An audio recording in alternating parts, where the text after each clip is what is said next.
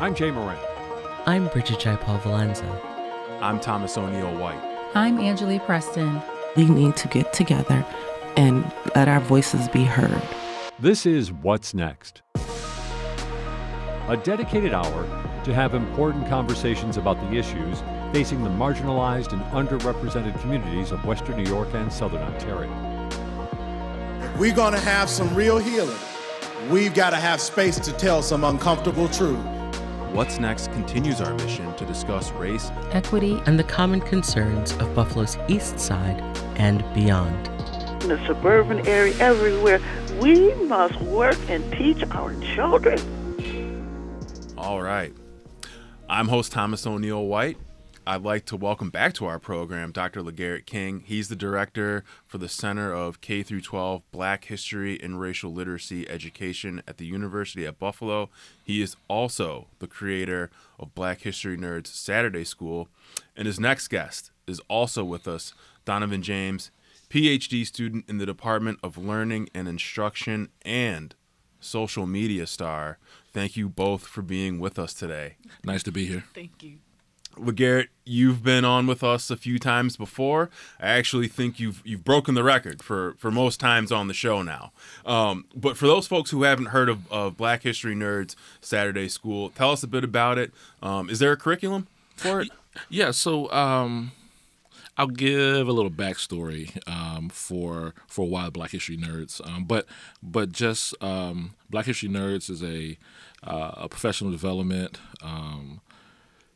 sessions that happen every second Saturday of each month, and during Black History Month, we hold the sessions every weekend. But during 2020, I received a DM from a classmate who was following my career, and he just pointed out and said, "LaGarrett, I know nothing about Black history." And this is a Black guy, right? He's a Black guy. We went to the same school. He was one of our star athletes and went to a SEC school like I did. And he's a pastor now. And he just said, "LaGarrett, I know nothing. And I would love for you to tutor me, right, in Black history, right?" And during that time, I was extremely busy with all different types of, Black history stuff. And I said, well, what can I do to help him out as well as others, because I understood that he wasn't the only person that, just didn't know anything about Black history. So that's where the idea came from, right? I'm a Black history nerd. Dawnavyn's a Black history nerd. I mean, anything dealing with Black history, we want to know more about and learn deeply. So I came up with the idea of said, hey, well, why don't we have these 1-hour sessions on Saturday mornings? We're just a bunch of nerds that wake up on Saturday mornings to learn about Black history, and you can grab your breakfast or coffee or lunch or brunch or whatever the case may be, and we just sit down and we celebrate, learning about Black history. So what are the types of topics that you get into? I mean, because a lot of people will say, well, in school I learned about Benjamin Banneker, I learned about Frederick Douglass, I learned about Martin Luther King and the Civil Rights Movement, but there's obviously so much more to learn about Black history. So what are the type of topics you get into? Yeah, so we focus both on, content as well as instructional methods, literacy. So our most recent one dealt with how to teach history through a Afro-Indigenous perspective, right? We've had one this year that looked at imprisonment, right? Mm-hmm. And the history of that and what people are doing now. We had, a session a few years ago teaching Black history to white people by Dr. Leonard Moore, my, undergraduate history professor. And so we've had several different, topics that we explore. And even when we focus on content, right, we try to take a different angle, to that, because there's one thing about knowing about Dr. Martin Luther King, but really delving into his life. There's one thing about learning about Malcolm X, but really delving into his life. So in the future, we have, this coalition of history teachers in K-12 education, teacher educators who teach teachers, as well as history professors who come on to conduct these series. So it sounds very robust. The structure is there for anyone. Yes, it's actually becoming a destination for many people. Donovan is going to do our next nerd series, in which will focus on K-3 education and Black history. So we're very excited about all those particular perspectives. Yeah, Donovan, I wanted to bring you in. Yeah. You are the next guest on Black History Nerds Saturday School. You were an elementary school teacher? Yes, I taught kindergarten. And you centered Black history into your everyday teaching. Yes, absolutely. Talk a little bit about that, please. Yeah, so something I noticed is that in the curriculum and especially the social studies standards, Black people were missing. Like, you talk about Martin Luther King and Rosa Parks, but what about the other Black people that did things? So I did my best to bring in, like, specifically picture books that center Black history for my students to learn from, and integrating Black history into science and math and literacy as well. And how do you integrate it into science and math? So, like with science, looking at plants, so bringing in George Washington Carver, learning about living organisms like Ernest Everett Just, who was a biologist. In math, looking at like mathematician of the day. So something as simple as that. Like, it doesn't have to be always so complex. So just really honoring Black mathematicians. And Dr. King, you call yourself the head nerd in charge. Where's that moniker come from? So it's a play on Lean On Me, right?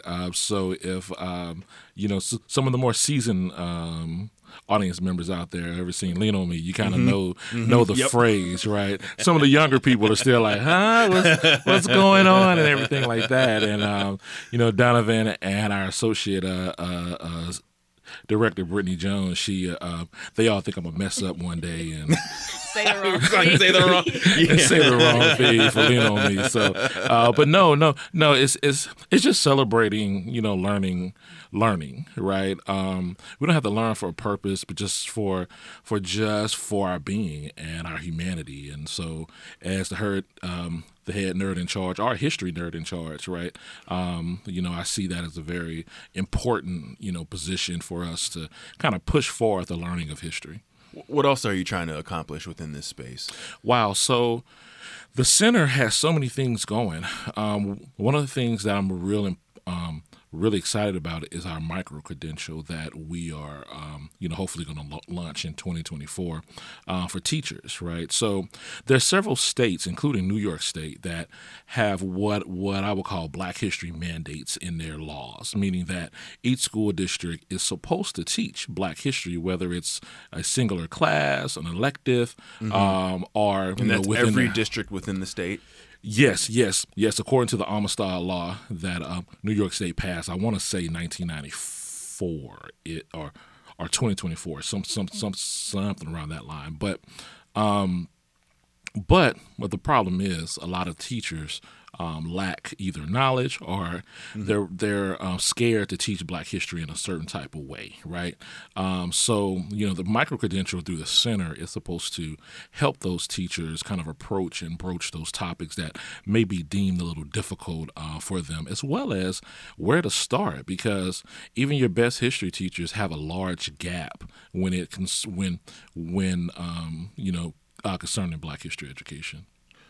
Why would a teacher be scared to teach Black history or teach Black history in a certain way? Yeah, so several different concepts lie here, right? Number one, there are some tough historical things that has happened to Black folk, right, throughout our history, right? And some teachers are afraid to misspeak on certain topics, right? So whether it's slavery or whether it's a civil rights movement or whether it's just anything concerning lynching or even just talking about persons such as Malcolm X, the Black Panthers, et cetera, et cetera. I think the biggest and then we're looking at history teachers that pride themselves in knowing history. But when you kind of present things that they don't know, then they become a little shy and like, oh my gosh, I didn't know that. I've been teaching history for 20 plus years, right? So there is a kind of disconnect between what society and teachers know about Black people, and that's because we have a poor Black history education in this country. Donovan, do you want to jump in on that as well? Yeah, I've been doing just some work with different districts, and teachers just, again, like LaGarrett said, afraid to say the wrong thing, and don't want to inappropriately teach, the enslavement of Africans and Black people here in America. So they're just really like restricting themselves from diving in. Is there a right way to teach Black history, and is there a wrong way to teach Black history?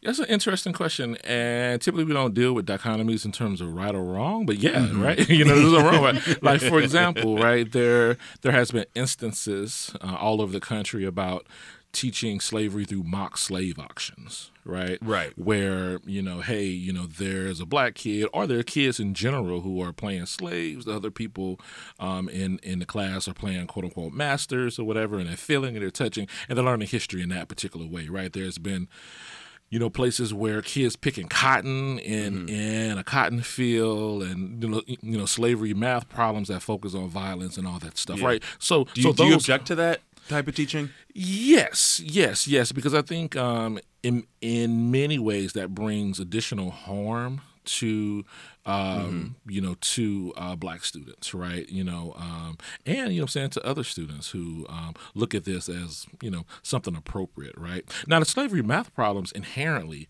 are not wrong, but the way in which they constructed those math problems could be very problematic. Oh, go ahead. I can do the proper way a little bit later if you have the question. Oh no, go ahead. Go ahead, please. So when we're looking at the most appropriate way to teach Black history, I think that requires kind of a rethinking of what history is. I don't. Oh, is this the teaching Black history versus teaching traditional history? Yeah. So it's this concept where typically in our schools, and this has been researched ever since the early 20th century. So, from scholars, for so long ago that the history curriculum has always, our history textbooks have always featured a Eurocentric way of approaching and looking at history, right? So, even up until 1976, you still had disparaging comments about Black people in textbooks, saying that they were happy being slaves and they loved their slave masters, et cetera, et cetera. So that's been in my lifetime, right? So you're looking at a history curriculum that has really focused on white men who are heterosexual and who were land-owning, able-bodied, et cetera, et cetera. And many times, Black people's perspectives and other people's perspectives were not even thought about, like within that. So when we think about Black history is really unique because Black history is essentially learning history from Black people's perspectives, their voices, and their epistemologies / ways of knowing, right? And that looks totally different from the history curriculum in which we teach now. Just as a quick aside, you said you mentioned you went to an SEC school. Where'd you go? Louisiana State University. Go Tigers. Okay. All right. Go Tigers. I'm just going to say this. Watch out for my Kentucky Wildcats in this basketball season. Okay, We're back, baby. Yeah, we're back. Because I know we're not talking about football. No, we are not talking about football. Donovan, I wanna get to you on your social media presence. Yes. Very strong there. You've got a hashtag called Teacher Drip. Yep. Tell us a little bit more about that. Yeah, so as a elementary school teacher, I still want to be cool and cute. So this really started at the height of the pandemic. My students were at home, but I was teaching on Zoom, and so I had an empty classroom. So I'm like, I might as well show people what I'm wearing because I'm still dressed nice, even teaching on Zoom. So that's how that started. And now that I am teaching a course at UB now it's called Professor Drip. So I still want to show people my swag. Nice. And you've got a number of buttons on your jean jacket. Yeah. What are the more important ones for you that you're wearing right now? I recently just got one for the cover of my book from my editor that she just sent. And then I have one called Believe Black Women, which I definitely think is important. And I have a Jean-Michel Basquiat pen, which is important because my students and I studied Jean-Michel Basquiat in kindergarten. So. Did you? Yeah. Interesting. You mentioned it. You got a book coming out. Yes. I have a book coming out October 31st. Beyond February? Yeah, Beyond February. Tell us about it. Yeah, so Beyond February, teaching Black history any day, every day, and all year long, is about my experience teaching Black history in the elementary classroom. So just looking at going beyond the people, going beyond the books, and going beyond the curriculum, but also celebrating Black history during Black History Month as well. Yeah, there's always been an argument that, all right, well, we're gonna learn about Black people during the month of February, which is also the shortest month of the year, but it's like, all right, well, this is just confined to February. But now it seems like we're branching out a little bit more. Like this is more than just a month long. This is our history. This is not only is this our history, but this is the history of the United States. And it's got to feel good to have a hand in that. LaGarrett. You know what's interesting about that, and just like we do a lot of times in the United States, we just take something, we mess it up, right? Yes. When Carter G. Woodson first created Negro History Week in 1926, the idea was not to teach Black people only one time per year. That week was designated to actually celebrate what we learned about Black history throughout the year, right? So Black History Month is really supposed to be just a celebration of what we've learned, right? Not necessarily a time to dedicate towards teaching Black history, but a time where children in schools would be assessed with different projects and all these particular concepts. The society would, just celebrate what the theme was during that particular year. But in essence, right, and Black History Month was selected because of Abraham Lincoln and Frederick Douglass's birthday, which fell in the middle of February, right? So, those two things I just want to clarify for the audience. We'll be back with more after this. Buffalo is home to many historical treasures, including architectural gems. Central Terminal affected everybody. Everybody from the common man to the movie star walked this concourse. Beloved community establishments. They might get a glimpse to see Lena Horne. They might see Dizzy or Miles Davis, Charlie Parker. And homes for local sports teams. When we talk about an institution, Memorial Auditorium was an institution. The WNED PBS original production, Remembering Western New York, explores some of these iconic structures and their connection to people who live in the region. There was a time when Buffalo's Main Street was the focus of holiday shopping in Western New York. Watch Remembering Western New York now on YouTube. Hey, is this thing on? Test, 1, 2. Sounds great. Let's go. The podcast world is overflowing with more than 750,000 podcasts to choose from. But for great local podcasts, you can now go to one place, the new Amplify BTPM Pods app. Here you can discover content produced in Western New York and Southern Ontario, our own backyard. With a wide variety of genres to choose from, there is something for everyone. Listen to the best independently produced podcasts in the region, anywhere, anytime. Download the free Amplify BTPM Pods app wherever you get your apps and begin exploring your local podcast community now. Do you love theater? Can't get enough of Broadway shows? Join WBFO's Anthony Chase this January in New York City for Kimberly Akimbo and Juliet, Back to the Future, A Beautiful Noise, and Shucked. Show tickets, hotel, travel, and select meals are included. Space is limited, so don't delay. January 22nd through the 26th. Call 716-630-3731 or email rsullivan@nyaaa.com. You're listening to What's Next, our place to discuss the important issues of our communities of Western New York and Southern Ontario. We want to hear from you. Click on the Talk to Us option in the WBFO app, and we will work to get your questions or comments on the air. Do you have a story or concern that we should be addressing? Email us using whatsnext@wbfo.org. Together we'll have the conversations that are needed. This is WBFO, your NPR station. This is What's Next. Thomas O'Neill White talking Black history, education, censorship, and more with Dr. LaGarrett King, the director of the Center for K-12 Black History and Racial Literacy Education at the University at Buffalo, and Dawnavyn James, an author, social media star, and second-year PhD student in the Department of Learning and Instruction at UB.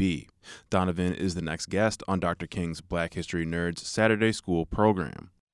And speaking of books, I wanted to get your thoughts on censorship, bannings.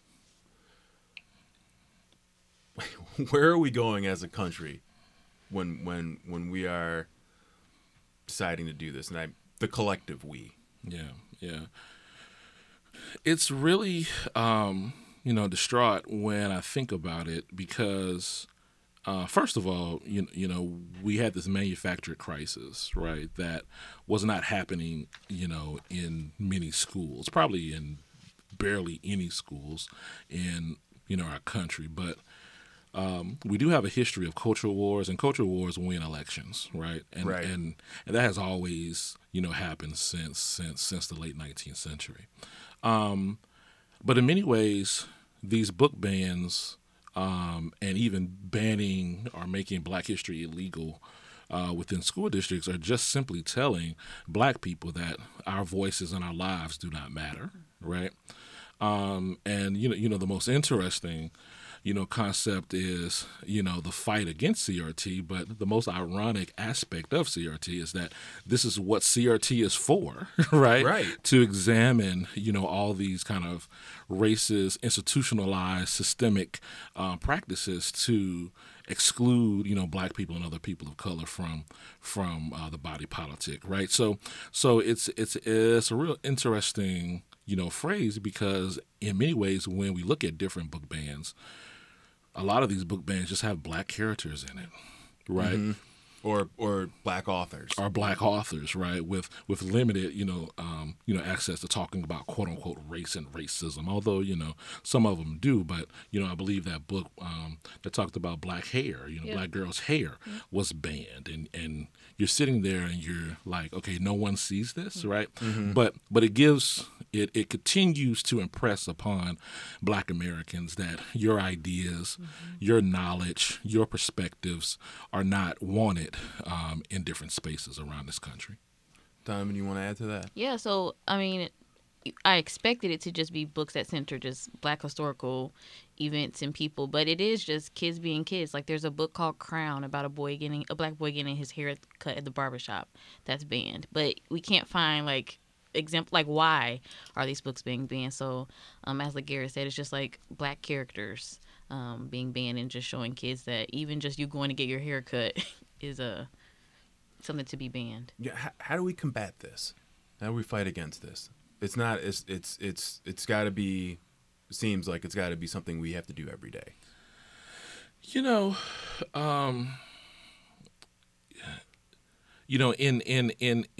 a simple sense, we need politicians fighting against politicians.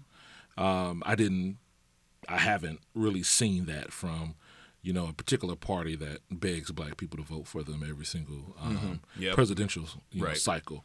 I'm sure in local spaces that may happen or whatever, but I just haven't seen it, right?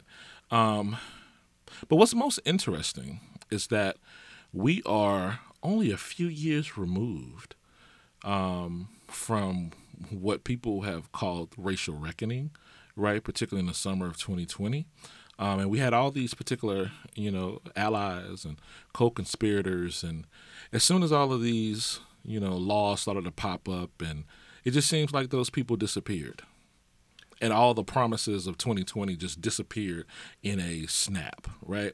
And that's very disheartening because the power is in the people. And I truly believe that the people that are fighting against this are the minority. I think I read a article that in one school district, it's like one or two people who have all this power. That have banned all these particular books, and that's just not right, right? So if we had, and if I can be frank, if we had white people that cared enough to fight against these particular things, because Black folk have been fighting against these spaces. But if we had those same people who did all this performative justice within the summer of 2020 come out and fight this, then I think things would be a little bit better. But it seems like just people just raised their hands and they walked away. Yeah, it'd be nice if they put back on the kente cloth that they borrowed and came back and started fighting again.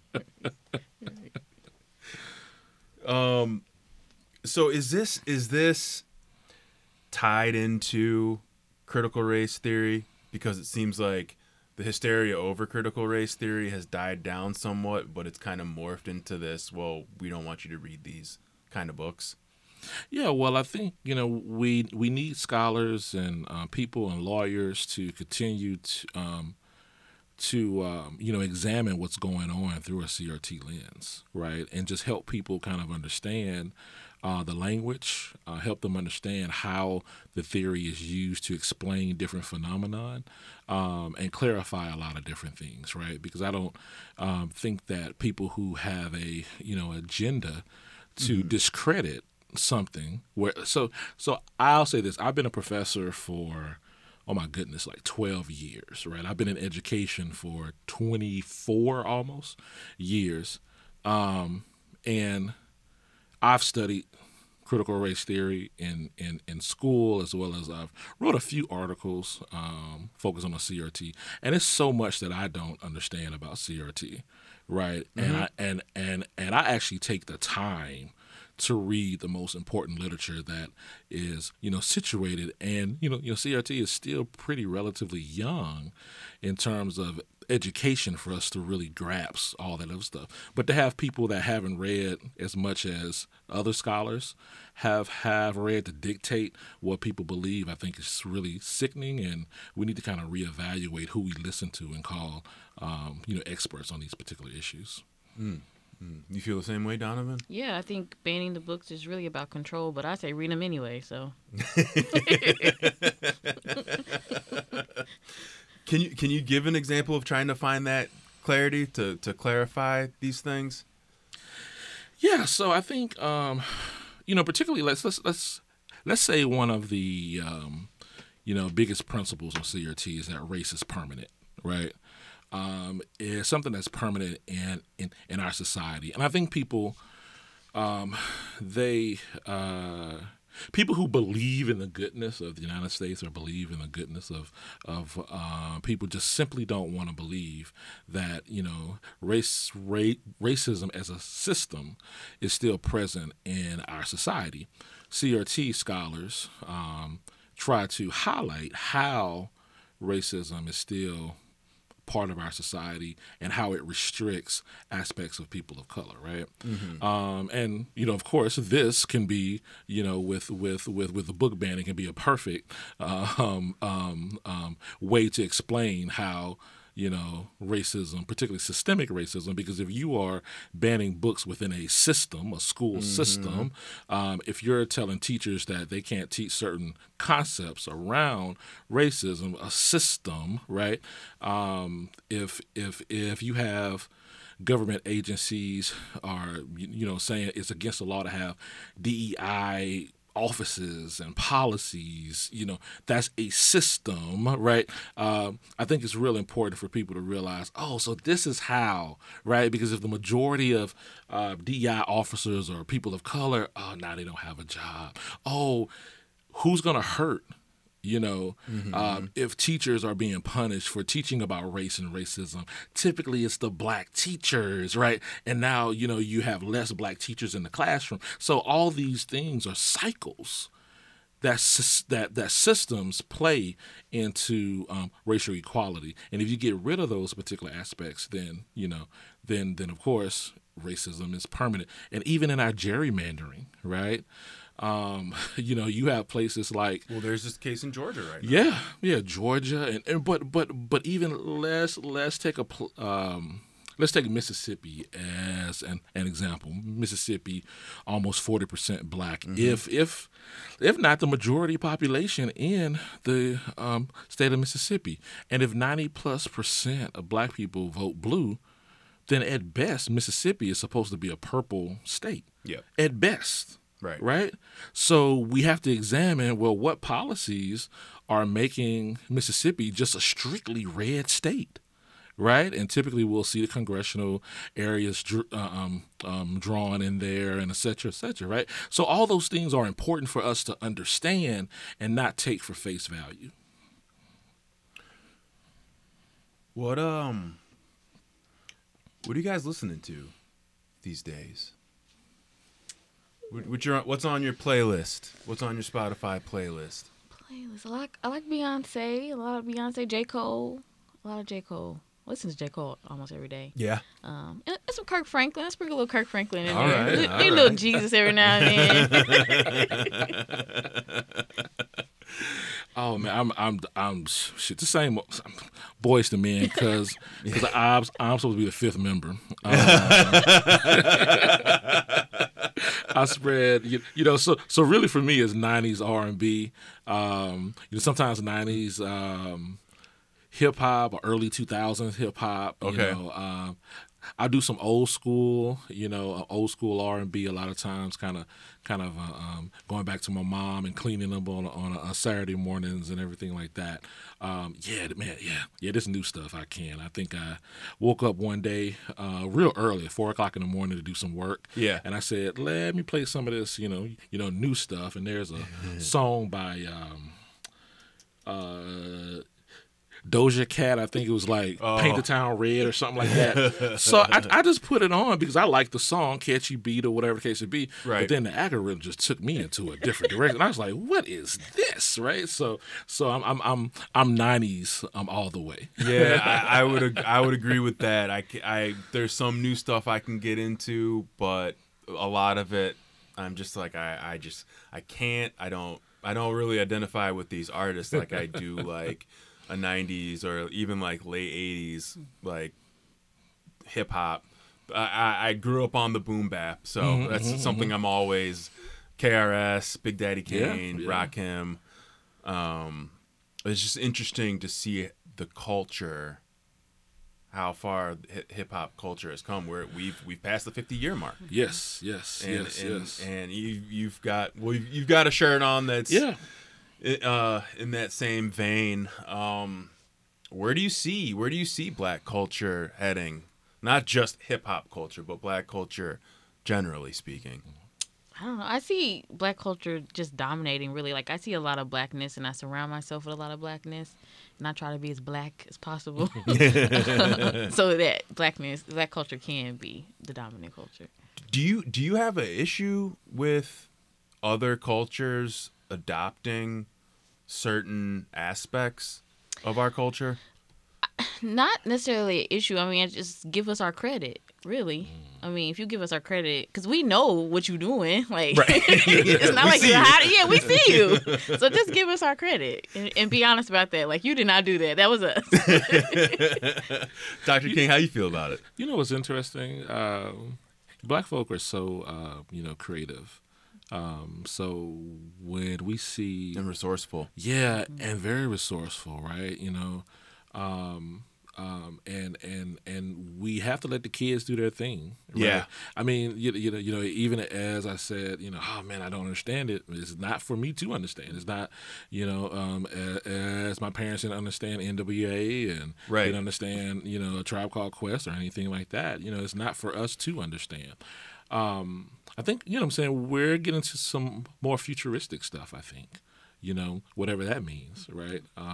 There is an Afro-futuristic movement. I don't understand it, but I'd like to understand it. Well, you got, punk rockers, and you got, those who do art, and you have people who are kind of reimagining the future for Black folk, right?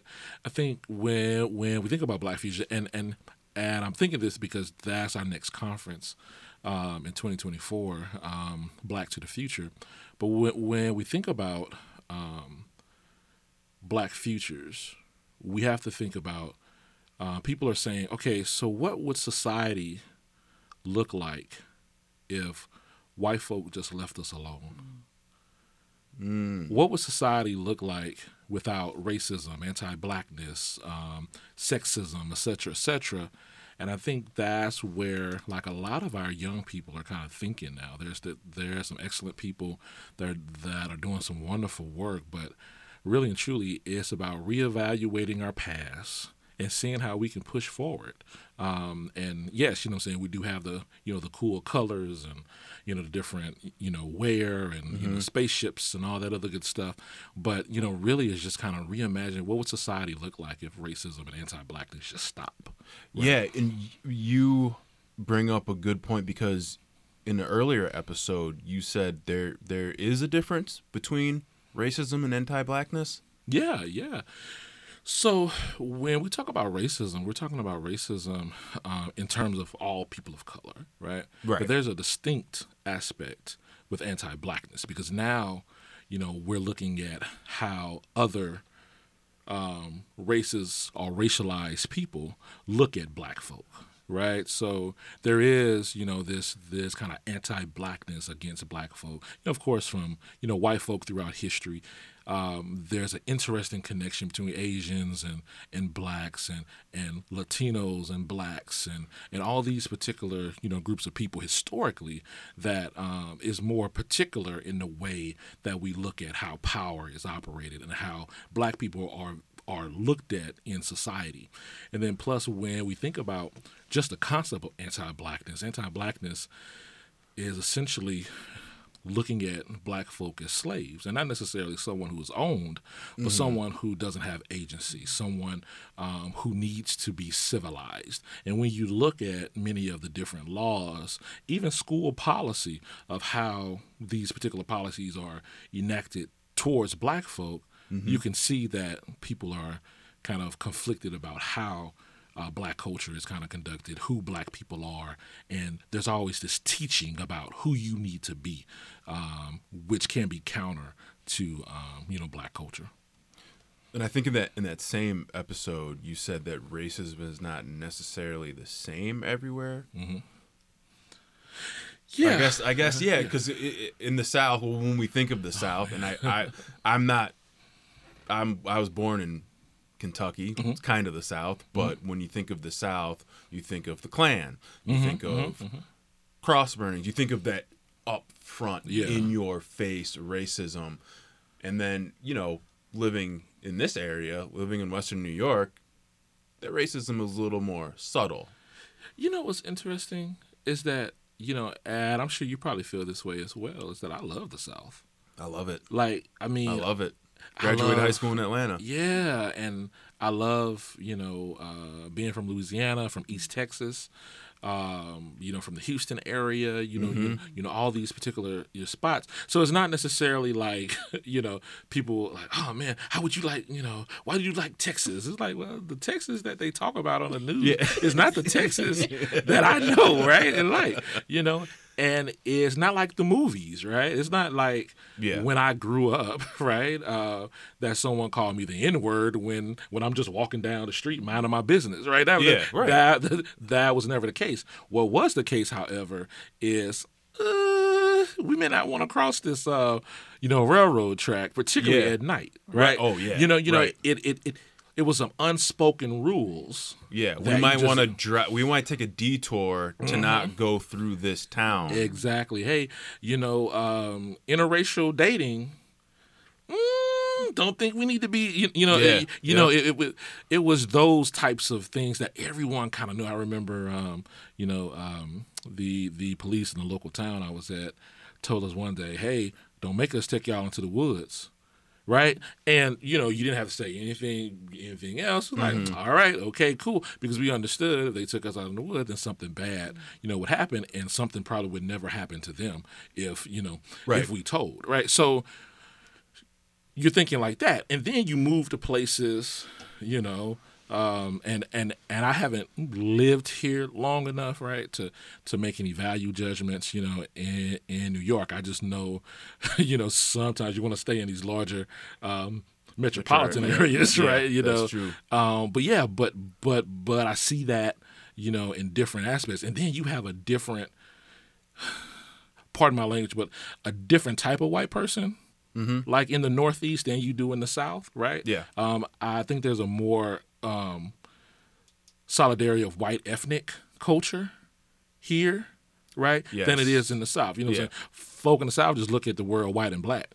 Right? You know what I'm saying? Here, it's a little bit different, right? You know what I'm saying? So Italians have a little pride, Irish people have pride, et cetera, et cetera. So there's a different kind of concept, and all of us have been, oppressed in many different ways. So racism in all different places, looks very different. Donovan, what was your experience in Missouri, in the Kansas City area?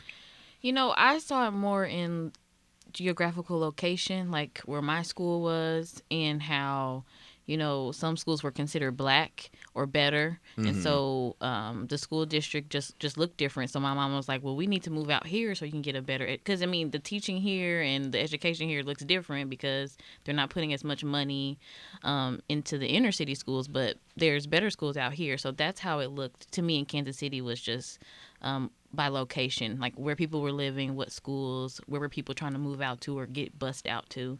And you weren't always allowed to, you couldn't go to a school in a place where you did not live. So then that also restricted just education. So that's how it kind of looked there. And you've been in Buffalo for a little over a year. This will be my second year. Second year. Yeah. What's your opinion on this area? It's cool. It's different. A lot of I was told this is a very enchanting place. There's some really cool places. But yeah, it's interesting. We'll be back with more after this. This is the WBFO History Bite, bringing you a peek into significant historical events for the week of October 30th through November 5th. I'm your host, Josh Deckert. On October 31st, 1968, Buffalo's own WKBW broadcast a remake of the War of the Worlds radio drama for Halloween. On November 1st, 1941, the Bell Aircraft Corporation, located in Buffalo, began development on new aviation technology, the helicopter. On November 3rd, 1997, the Buffalo Niagara International Airport opened. The airport now manages over 100 flights daily. And on November 5th, 1993, Nirvana performed at the University of Buffalo. The band played at the Alumni Arena. You've been listening to the WBFO History Bite. Discover more stories about Western New York's past on the Buffalo History Museum's website. You can learn more at buffalohistory.org. For WBFO, I'm Josh Deckert.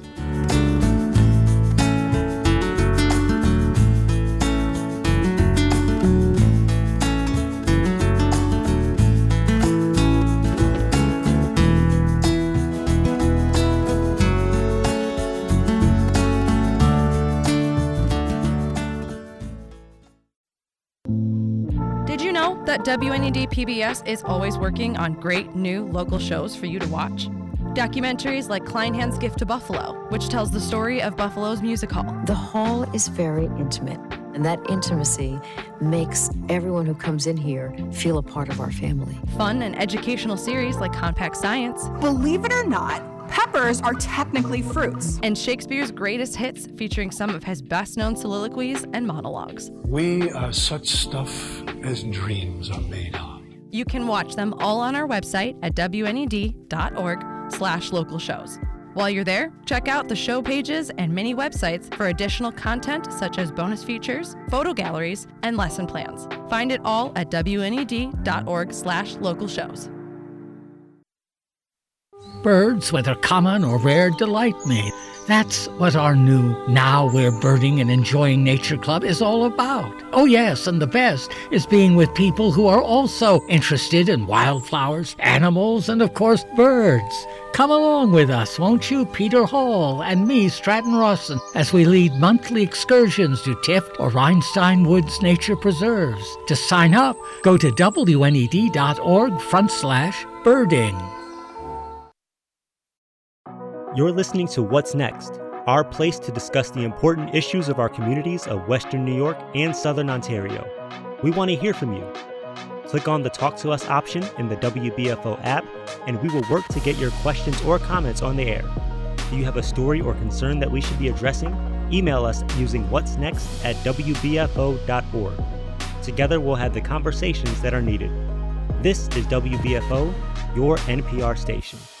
This is What's Next. Thomas O'Neill White talking Black history, education, censorship, and more with Dr. LaGarrett King, the director of the Center for K-12 Black History and Racial Literacy Education at the University at Buffalo, and Dawnavyn James, an author, social media star, and second-year PhD student in the Department of Learning and Instruction at UB. Dawnavyn is the next guest on Dr. King's Black History Nerds Saturday School program. I would be remiss if I didn't talk about this. I was, doing my research and, pulling up these articles on through the University at Buffalo website, and a couple of them were written by my good friend, Danielle LaGarrett. Just want to give her a shout out, girl. Love you. Love you, girl. Yes. Really knocks it out. I love Danielle. So I don't even think, do we even get to what you will be talking about for your edition of Black History Nerds? Yeah, Sarah? so my plan is to focus on my book, specifically looking at elementary Black History education, what it looks like normally, like looking at only Black history and social studies, but also showing parts of my book where we can expand on Black history education and bringing it into everyday parts in our school schedule. So that's what I'll mostly be focusing on. And is your book out now? It'll be out October 31st on Halloween. That's when it publishes. Oh, okay. Yes. Where can we find it? You can find it on Rutledge.com, or you can find it on Amazon. But there's a deal on Rutledge, y'all, so you're gonna get $7 off. What's interesting about Donaldson's book, and it's gonna be very powerful, is because elementary teachers are needing this type of education the most. I think they are the ones that really tell us that, hey, we need the help, right? Because in secondary schools, most of those teachers are content experts, right? But in elementary, they're general education people, right? So and since social studies is not really focused on a lot, they miss a lot in their social studies education. So they're very strong in math, they're very strong in literacy, reading, but social studies and science sometimes are their weakest points. So this book is going to be very big for everyone, but particularly those who deal with younger kids. Something that's stuck with me for a while, and it's asked at events, it's asked through social media. And it's almost something along the lines of, when you were growing up, kindergarten up through high school, up through 12th grade, how many Black teachers did you have? And I could count that on one hand, unfortunately. Yeah, I had. Oh my goodness, I had two. No. I had 5 teachers, Black teachers, throughout my life. Only one Black male teacher in 7th grade algebra, Mr. Peters. But 5, and I grew up in Baton Rouge, Louisiana, and we're pretty racially diverse. Yeah, Dawnavyn? K-12, I had one. She was an English teacher in high school, but in elementary, I didn't have any Black teachers. So I guess that begs the question. There's got to be an importance to get these teachers of different color, especially African American teachers, into these elementary schools, into these middle schools, into these high schools. Yeah, the Black teacher population declined after Brown versus Board of Education, ironically, right? Because I don't think people really explore the history around there. When you talk about integration, it meant integrating into predominantly white spaces, right? Therefore, when the students were pushed out of their neighborhood and community schools to go to these predominantly white schools, then what happened to the Black principals and what happened to the Black teachers? Many people lost their jobs or got demoted, and we haven't picked up since the 1970s in terms of Black teachers, and particularly Black male teachers. So we're looking at, I don't know what, less than 10%, around the country. Now, of course, you go to Atlanta, you grew up in Atlanta or Houston or Dallas or somewhere like that. You're gonna get that. Yeah, New York City, right? You'll have more teachers of color, but just in general around the United States, it's not. So there's several different programs to try to help, build up black teachers again, like the Call Me Mister program out there, and there's Teach for America, and while there's critiques for Teach for America, they have been very important for bringing in teachers of color within particular spaces. So hopefully we can build that up. I know there's plans at the University of Buffalo. I don't want to say anything, but there are plans on trying to increase the population of black and other teachers of color. Donovan, what's next for you? So my book publishes, and then try to graduate. Gotta get my coursework done. What will you be looking to do after that? I'm still weighing my options. I think I want to be a professor and stay in higher education, but we'll see. I still got time. LaGarrett said I still got time. He's my advisor, so I still got time. Yeah, I was gonna ask how you guys linked up, just through the advisory process. So we met in Missouri.